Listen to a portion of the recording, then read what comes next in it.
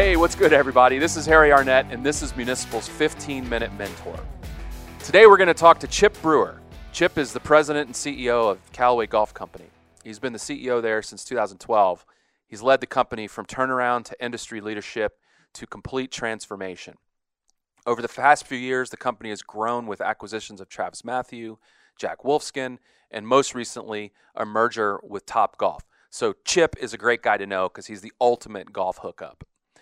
I had the best seat in the house for the first 7 years of that journey, since for some reason Chip hired me in 2012 as the global CMO and later as executive vice president at Callaway. That's what I did before starting Municipal. So you're wrong if you thought I did this because I couldn't find an actual job. Chip's a close friend of mine. He's a mentor and frequent golf partner, and I thought it was only appropriate to have him share his perspective on living and leading. Here's Chip and me talking about the value of integrity. So, hey, Chip, I know your day is really easy now with the complexity of the business as it's gotten bigger and more more diverse with more types of businesses. You've got kids growing up. You've got them almost out of the house now. How important is it for you to know your own core values to handle that kind of demand and that kind of complexity? It's critical, Harry. In times of stress and complexity, it's what you fall back on, and provides your North Star. Values guide you through turmoil and change. And you're right, our business has been blessed in many ways, although we've had our share of concerns going through COVID. Who hasn't? And difficult times, and it's a diverse business right now. You get pulled in a lot of different ways, and integrity and the values that you bring keep you centered. Well, I'm glad you brought. Whenever anybody ever asked me what it was like and what you're like to work for and work with, integrity is the word I always come up with, number one, and it's one of those words that is, much as it's used, it never becomes a cliche. What does it mean to you specifically? Well, first of all, Harry, thank you. I can't think of a higher compliment, and means a lot that you would think of me in that way. And it's obviously very important to me. Integrity is complicated and simple at the same time. Let me tell you what it's not. It's not compliance, right? It's not, adhering to the law.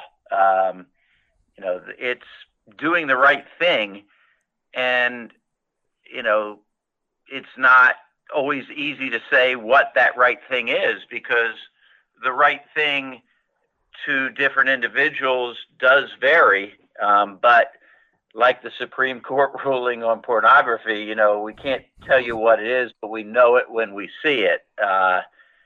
It applies here. And, integrity is not the easy thing. It's not popular. It's not selfish. If you're doing something selfish, you're almost always on the other side of that integrity issue. And it's just a non-negotiable quality for a leader and a high-performance team. It's something that I do pride myself on, and I'm glad to hear that you and I share that, I guess, and that you thought of me in that way. I'm glad that we get to talk about pornography now. You just opened up the. I always appreciate. That's about. I know, exactly. I always appreciated when working for you just how simple you made kind of the day-to-day really around things like honesty and frankness and transparency. And I tell, and not cutting corners. There's another reason for that, Harry, and that I'm a rather simple man too. You know that as well, and we did try to boil it down, you and I, when we had our many conversations, and get to the essence of things, which I think was obviously very productive. I told a story once where you and I were having something heated. I'm sure now looking back on whatever it was we were debating, we'd probably laugh at how small it probably was. But we were both like somewhat dug in on our positions on it, and finally, as any leader does, you have to put a stop to the debate and say, here's what we're doing. And not shockingly to me, you chose your side.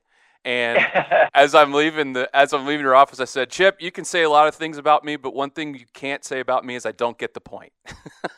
Yeah, that's right. I love those debates, and they were obviously very productive. And I think that's an integrity factor from your side. That's the thing where you got to not be selfish. We have a debate, and we probably talked about that in advance, and at the end of the debate, we're going to go execute the play, and you would do that wholeheartedly, even if it wasn't the play that you recommended. But that is integrity. I had complete confidence and trust in you, but that didn't happen very often. You did an amazing job, and I was deferring to you and following your leadership on so many issues so often. I know you have a incredibly strong relationship with your parents, especially with both your mom and your dad. And I'm thinking a lot of your dad, just obviously because of his connection to golf and my esteem for him. But how far back do those lessons of just integrity, honesty, doing things the right way for you start? They started really young for me, and my dad was and is, incredible role model on this subject. So my dad, like you, is a Southern gentleman, and he grew up with very strong values and positions on matters of integrity and trust and such. And so I was taught at a young age, please, thank you, yes, sir, no, sir, look them in the eye. How you behaved, it was not a matter of discussion or debate. And as I started playing golf with my dad, and as my dad's an accomplished player, he modeled it all the time, on the golf course in terms of the integrity. And I can remember playing tournaments with him and, him calling rules on me. So we're playing in the father-son at a golf course, and I brushed away some pine straw, and I think I used a towel, and they keep changing this rule, but at the time you couldn't use a towel to brush the pine straw away. And,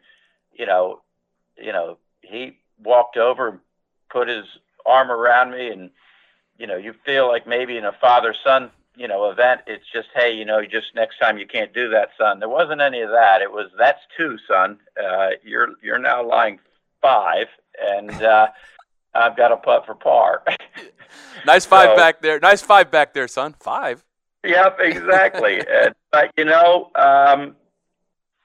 I remember going to a birthday party for him, and I don't know how old I was at this point, 12, something like that. It was a company event, and I remember his boss stood up and called him the integrity factor of the company. And I remember I swelled with pride about that too. And it's always been a big part of our relationship, and definitely something he modeled for me and instilled in me to this day. Well, I think what you said is so true, because it's not really something that you talk about a lot, and it's not something, meaning leaders or certainly you, it's really something you have to model and have to model every day. And particularly as a leader, when you have people that are following you and you're responsible for leading, you have to be incredibly consistent with that. 100%. You used to have, you still do. I'm just not around you all the time, Chip, anymore. But you used to have this thing you would say about your say-dos, which is do what you say you're going to do all the time. Absolutely. And they do that enough, and people will trust, right? And that's critical to being a good leader. As we went through COVID, right, and we had to make the decisions that we had to make, earning that the employee base globally just had to know that we were doing the right thing, that we were making hard decisions, but also doing that which is best for the organization, not a self-interest, et cetera. They had to trust what we put in front of them in our communication. And, we fortunately, I believe, earned that through Say-Do over a period. But there are times that's just invaluable. And you earn it a little bit day by day, week by week, year by year, by how you act and your Say-Do. It consistently keeps you centered on doing the right things too, because you just mentioned a time of incredible crisis for your leadership in the company, when it was incumbent and really required for you to do what was right, not what was convenient or what was popular or what was, would create temporary comfort, right? Right. When we went through that period, Harry, we had to do, we were concerned. So we could not see the end in sight, and there's no way to financially model it. We had to do, some pretty significant cost cutting. We had to take, I cut people's salaries across the company, and that's painful.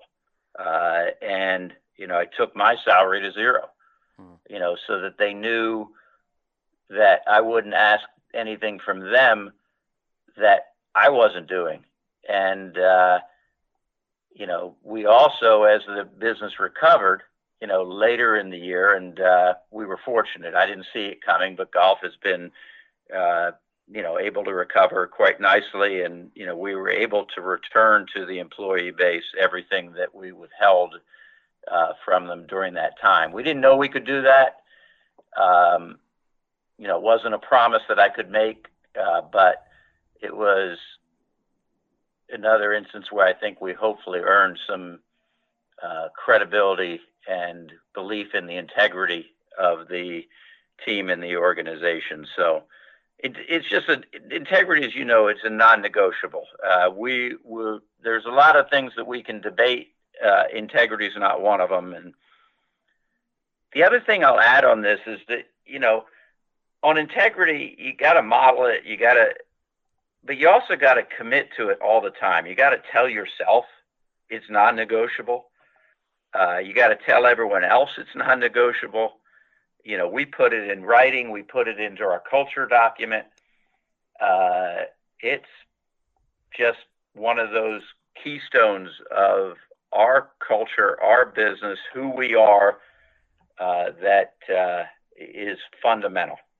Well, I was going to ask you about that, because obviously when you started at Callaway, and I was there for the first 7 years, our business was obviously a certain size and a certain number of brands. And as the company has grown to more, grown both organically and inorganically, and you've added some brands, how do you export the importance of what is core to Callaway and to you into these other businesses that you bring aboard?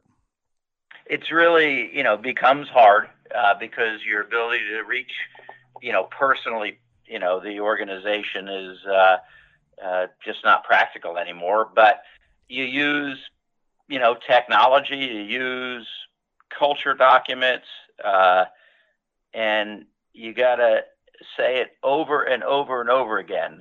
Sometimes as a leader, your communication, you feel like, well, everybody already knows that. I've already said it. And you're probably wrong, because you've got to have a consistency of message and purpose. I've got to say it. I'm visiting a business in China. I've got to say it again when I'm on a all hands Zoom call. I've got to say it, model it, do it consistently in order to get that message out, and you have to, have the team aligned too. There's kind of a beauty in the redundancy of it, isn't there? Yes, it is, and it's like you said early, which is very true, particularly with me. I end up simplifying things, so it's how I deal with complexity and manage. And so, when we were talking about how do I motivate Doc and get him excited, and I'm not going to be in every meeting, I'm not going to be there all the time, but it's like great products gain market share, Doc, and your job is make products you're proud of. And he gets that, right? It's like, okay, great. And then when he's making a grip decision, I'm not going to be around on a grip decision anymore, but he'll know it needs to fit into those two simple, pithy, almost ridiculous motherhood type statements, but they serve a purpose in their simplicity as well. I always thought I was motivating him by yelling at him when I wasn't long enough when I was playing against guys that more hit it really the far. More ball stuff. I still see you Yes. Doing the caveman approach. That also was simple and effective, and I couldn't agree with it more. But you did a wonderful job here, my friend. That was my way. That was my way of trying to. That was my way of trying to help you scale the message, Chip. I got it. I think we all got it, and it seemed to be effective.